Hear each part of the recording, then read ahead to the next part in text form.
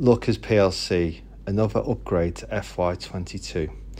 Lookers has released a Q3 trading update showing continued strong trading momentum despite macro headwinds and uncertainty.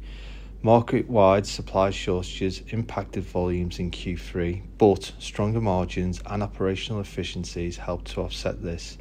Underlying PBT guidance for FY22 has increased to no less than £75 million.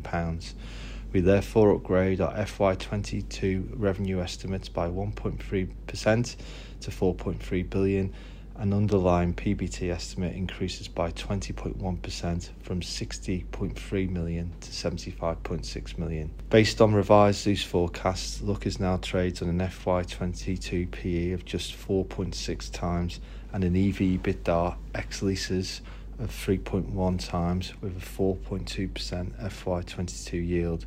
Valuation multiples across most motor retail sector remain very low by historic standards.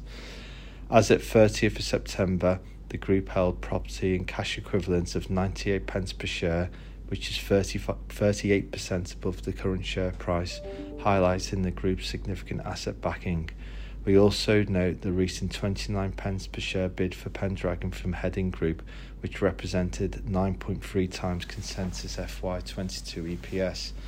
At this multiple, using upgraded Zeus forecasts in FY22, Lookers will be valued at 144.4 pence per share, which is 103% upside to today. Indeed, Heading also separately announced it would be willing to accept 35 pence per share for its stake, and that would imply a higher multiple of in excess of 11 times. We believe that this bid activity highlights the value of motor retailers across the sector, and Lookers, to our minds, look extremely undervalued.